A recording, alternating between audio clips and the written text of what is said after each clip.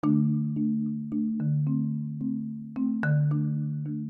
morning, people. My name is Pratik Mishra, and I am back with a new episode of Books and Nostalgia. The book that I have with me today is written by Abigail Dean, and it's called Girl A. This book claims to be a psychological thriller, and it's about a girl who escapes from the tortures of her parents. Pretty dark stuff, right? So this book will not talk about the humiliation and suffering of the girl, rather it will talk about the post-traumatic experience that the girl experienced.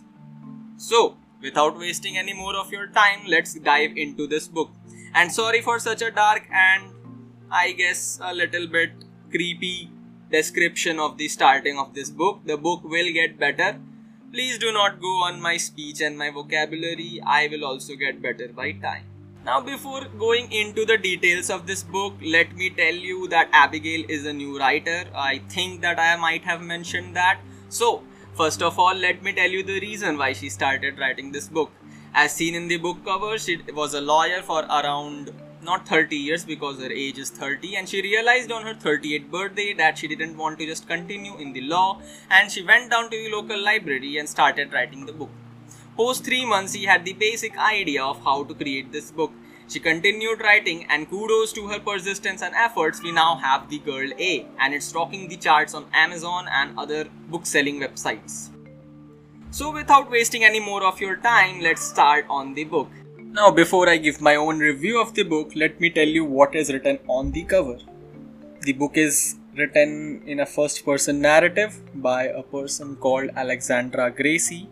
And it says that Lex Gracie or Alexandra Gracie doesn't want to think about her family. She doesn't want to think about growing up in her parents' house of horrors. And she doesn't want to think about her identity as Girl A, the girl who escaped.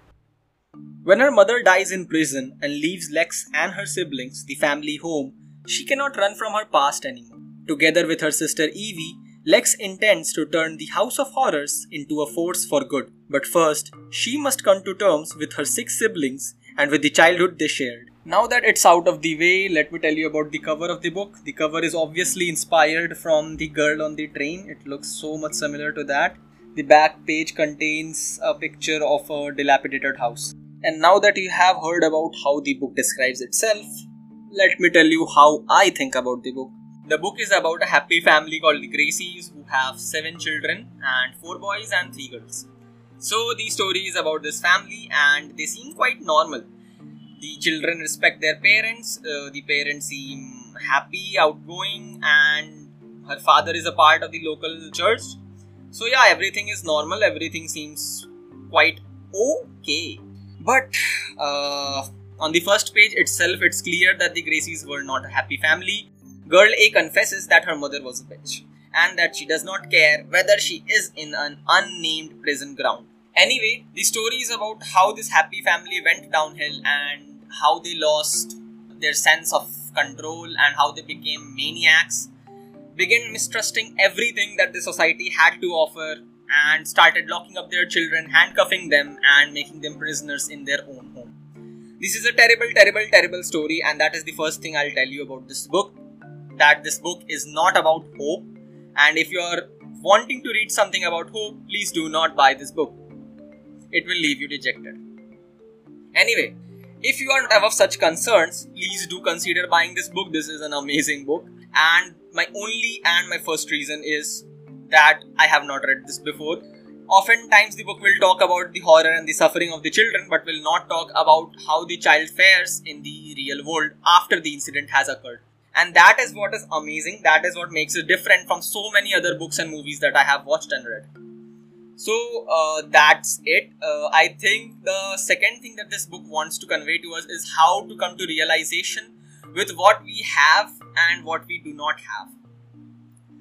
Mindlessly holding on to the past is not beneficial neither to the person himself nor to others around him. You'll not be able to move on, not be able to make new friends, new experiences, and that will suck away your life.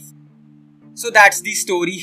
That's a pretty dark and pretty creepy way of describing a story. But believe me, once you start reading this psychological thriller, you will be thrilled.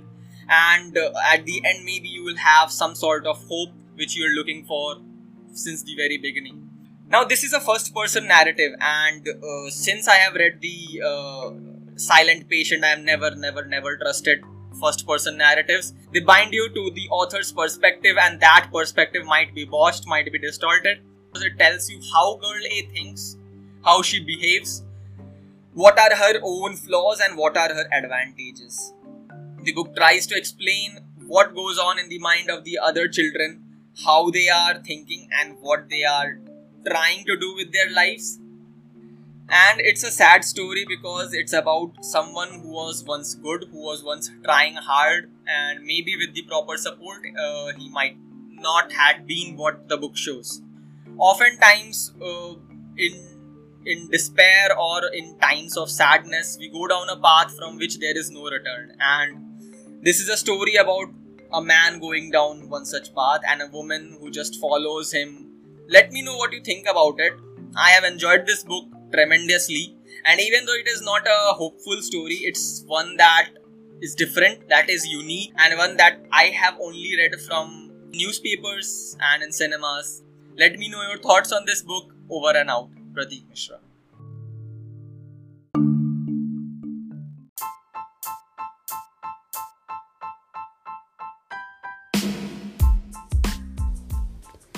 To listen to such embarrassing stories and other reviews, stay tuned in. Do share with me your stories and any book you may want me to review. Thanks for listening.